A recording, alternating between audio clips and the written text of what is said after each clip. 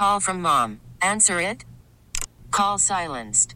Instacart knows nothing gets between you and the game. That's why they make ordering from your couch easy. Stock up today and get all your groceries for the week delivered in as fast as 30 minutes without missing a minute of the game. You have 47 new voicemails. Download the app to get free delivery on your first 3 orders while supplies last. Minimum $10 per order. Additional terms apply. Good morning, everyone, and welcome to Sports Radio 93.7 The Fan. Bob Pompiani behind the mic. Matt Harkins behind the glass. Matty Ice is there taking your calls at 412-928-9370. You can also tweet us at KDPomp. That is my Twitter address, and we'll debate some of the issues that we still have going on here as we get to Super Bowl Sunday tomorrow.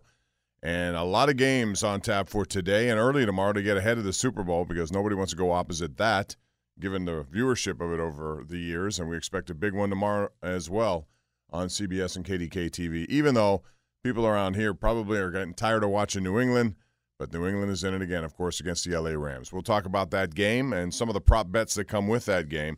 This is also a big day for the Super Bowl because we have the voting of the Pro Football Hall of Fame class of 2019. And on this list today, and I've already begun the debate in the room in Atlanta, Georgia, there are 15 finalists. They got to reduce to 10, and then they have to go to the final 5. And among those final 5, of course, is Alan Faneca, the outstanding guard for so many years with the Pittsburgh Steelers, who I think deserves to be in there, no doubt. But the question is, with other linemen on the ballot, like Steve Hutchinson, who was really good, Tony Boselli, who was really good, they're not going to take all 3 of those guys because it just doesn't happen when you have 3 of the same position. So I would imagine that Faneca may miss out again, even though I think he deserves to do it. So we'll find out what the final voting is tonight. But, you know, all these guys, when you mention names like Steve Atwater, Champ Bailey, Tony Boselli, Isaac Bruce, Don Coryell, Faneca, Tom Flores, Tony Gonzalez, Steve Hutchinson, Edgerrin James, Ty Law from Aliquippa, who got a big endorsement. Mike Byers of the Beaver County Times wrote a nice article about Ty Law that Tom Brady sent a letter to the Hall and said, hey, this guy deserves to be in. So Brady carries influence. We'll see how much that helps. John Lynch, Kevin Mawai on the list, Ed Reed, Richard Seymour, all these guys are really good at what they do and all deserve to be in. The problem is it's 5. I'm of the belief, and I've said this before, where coaches should be on some sort of separate ballot. I know they don't do that, but I think it makes it more difficult for deserving players to get in. And nothing against Tom Flores. It's just that I would rather see players who get in and play a lot. And I'm big into different categories for different things. And I think coaches sometimes, when you get in there, you take a spot away from a player who may get in or may not get in because of it. 412-928-9370 is the number. We'll find out with Faneca, and if he does get in tonight during the honor show they have on KDK TV. That'll be looking at some of the winners of the individual awards, some interesting speakers, some entertainment, as well as the unveiling of the class of 2019. Also, of course, the Penguins are in Toronto tonight. It was a very busy day for Jim Rutherford, who once again made a deal. And, boy, the guy is a gunslinger, and the guy is also not afraid of admitting he's made a mistake and correcting that mistake. We saw it when Mike Johnston was hired as the head coach. Didn't work the way he had anticipated, so he immediately made a change. And it was Mike Sullivan who was brought in, and all of a sudden they win 2 cups, and they're still going strong. But Rutherford normally looks at a situation realistically, and he acquired Derek Brassard last year. He was having a good year in Ottawa, but he was also a top 6 player in Ottawa. He came here knowing that top 6 availability wasn't there unless he, moved into a wing position, which he's not comfortable at, even though he was willing to do it at times, and it just didn't work out. So at some point you got to cut your losses and flip, and that's what he did. He flipped it for Nick Bukestad and Jarrett McCann. He also gave up 3 more picks, a second-round pick and 2 fourth-round picks. That was the Oleksiak trade. One of those picks came into play there. So I don't think he's done either. I think there's more on the way. So I'll ask a question of you guys out there at 412-928-9370. Where would you fit this Brassard trade, the one that he acquired last year? If you remember that trade from last year, it was a 3-team trade. It was Ryan Reeves to Vegas, Ian Cole to Ottawa, and he was later with the Avalanche. And then you have a first-round pick, a third-round pick, Philip Gustafson, all leaving this organization, and Derek Brassard coming in. So he didn't like that, how it worked out, and it didn't work out. He admitted it. They've moved on, and now they have 2 new players coming in. You look at some of the trades that he's made, and like I said, Rutherford, since the summer of 2014 when he got this gig, has been very active and very successful largely.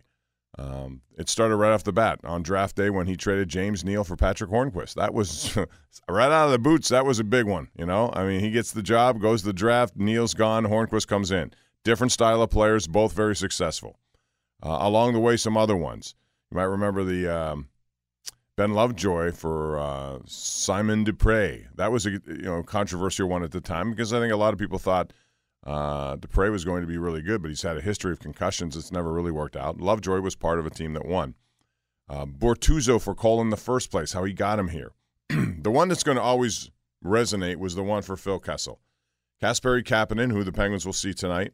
A first, a third, Scott Harrington, Nick Spaulding for Kessel, Tim Erickson, Tyler Biggs, and a second-round pick. But those 2 guys, the key was Kessel, and his contributions to 2 Stanley Cup championships is unmistakable. And no matter what happens to Kasperi Kapanen, I've always said that was going to be probably the best and biggest deal that he's made, Jim Rutherford. There have been some other sneaky ones in there, too, like Rob Scuderi for Trevor Daley. Goes under the radar. Brandon Sutter for Nick Bonino. How key was that? Perron and Hagelin, also very big to acquire Carl Hagelin. And I think ever since then, though, the Penguins have been trying to get this HBK mentality going again, and it's hard to recreate that. That was a special line at a special time, and it was unbelievable. It reminded me of the 2009 third line the Penguins had with Jordan Stahl and Matt Cook and Tyler Kennedy. It was magic for them in the playoffs, but they've been trying to get another third line cranking in that direction. Brassard was supposed to be that fit, and it never happened. So they made the deal. I'd like to get your thoughts on that deal. And do you think Jim Rutherford is done yet? 412-928-9370. They got Toronto tonight, and the Penguins are right in the thick of things again in this division, which is tightly contested. Just 1 point separates first from third, essentially, with the Islanders getting a point last night. They're a very good team. And we'll see what the Penguins can do tonight against a Toronto team that just acquired Jake Muzzin in a trade. So let me know what you think about that at 412-928-9370. As far as the Super Bowl is concerned, we haven't really talked a lot about that because it's been overshadowed by Antonio Brown and all of that kind of stuff that's gone on, and we're not going to see a resolution to that. If anything, we saw more confusion on that topic this week when Antonio Brown appeared at the Super Bowl, and I'm not sure his objectives at this point. I mean, he's telling people he doesn't want to be here, yet he's sending out tweets that indicate he may like to be here. I mean, pick something here, or just don't do anything, because I'm tired of analyzing tweets and Instagram posts. But that's all we seem to be doing at this point. I'm still of the belief they're going to trade him. I'm still of the belief they can get more for him than people think. And I'm still of the belief that for those who say he can just reconcile the situation, that ship has sailed. That's not going to happen. I think at this point they have to make a deal. I also saw that the New York Jets say they'd be willing to talk to Le'Veon Bell about a deal, but they're not going to, quote, break the bank, which is what I anticipated, when he went through this entire season. He skipped out on $14.5 million. It's going to be hard to get that money back at all if he can. He'll get a deal from somebody. And even though people have a lot of cap money available, it's not going to be as easy as he thinks.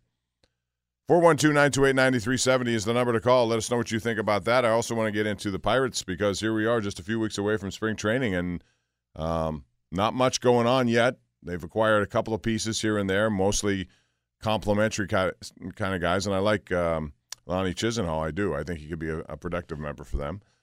But your take on where they are, we haven't had much talk about it. And quite frankly, we haven't had much talk about free agency with the 2 biggest pieces out there who are looking for big long-term contracts and may regret that they turned down contracts. Bryce Harper, Manny Machado, still nothing. If you remember last year, J.D. Martinez went very late into the – I forget what it was, Matt. Was it nearing spring training? Maybe you could look that up because I know it was very late. I just read a story on it yesterday. It was like a few weeks into spring training before into spring training.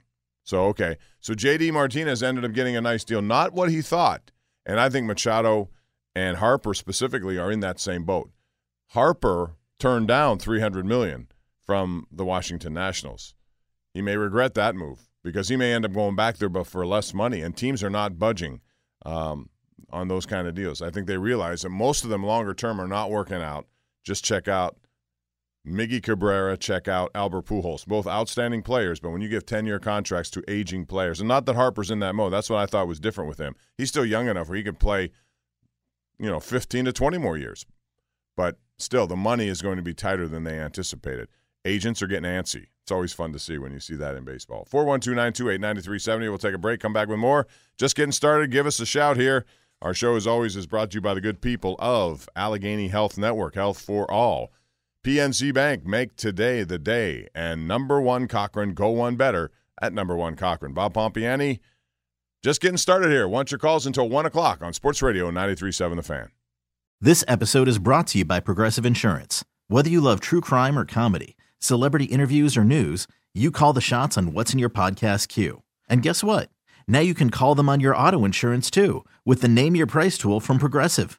It works just the way it sounds. You tell Progressive how much you want to pay for car insurance, and they'll show you coverage options that fit your budget.